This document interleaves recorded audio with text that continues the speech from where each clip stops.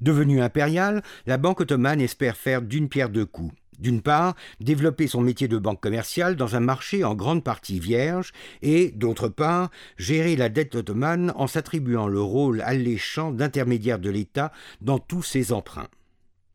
Toutefois, les choses s'avèrent être beaucoup moins simples. Le gouvernement n'hésite pas à négocier des emprunts par l'intermédiaire d'autres agents financiers, réservant à la banque le rôle plus ingrat de financer des avances à court terme, dont de nombreux exemples de contrats sont exposés au centre du panneau 3.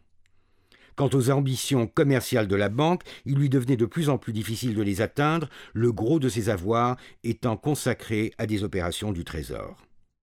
En octobre 1875, cette situation atteignit des proportions désastreuses lorsque le gouvernement décida unilatéralement de ne plus payer le coupon, soit de répudier la moitié de sa dette.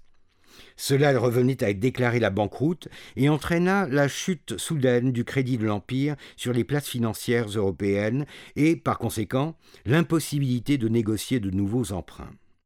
Le Trésor n'avait plus d'autre recours que le marché local et la Banque impériale ottomane, et ce, à des taux souvent prohibitifs.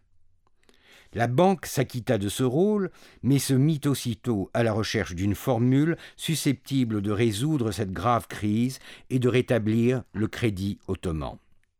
2 années de guerre dans les Balkans et une défaite cuisante aux mains de la Russie ne firent qu'aggraver la crise. Malgré les intérêts élevés qu'elle encaissait sur ses avances au gouvernement, ainsi que le suggèrent les contrats exposés au centre du panneau 4, la banque était consciente du danger qu'elle courait. Ainsi que le graphe du même panneau montre bien, ces avances avaient fini par représenter jusqu'à 80% des opérations de crédit de la banque.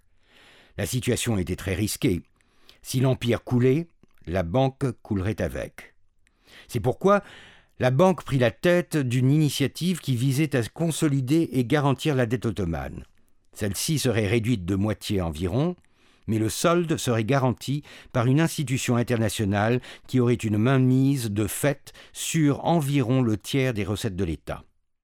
La banque elle-même, principal créditeur, devint ainsi l'actionnaire principal de cette nouvelle administration qui, fondée en 1881, prit le nom de dette publique ottomane.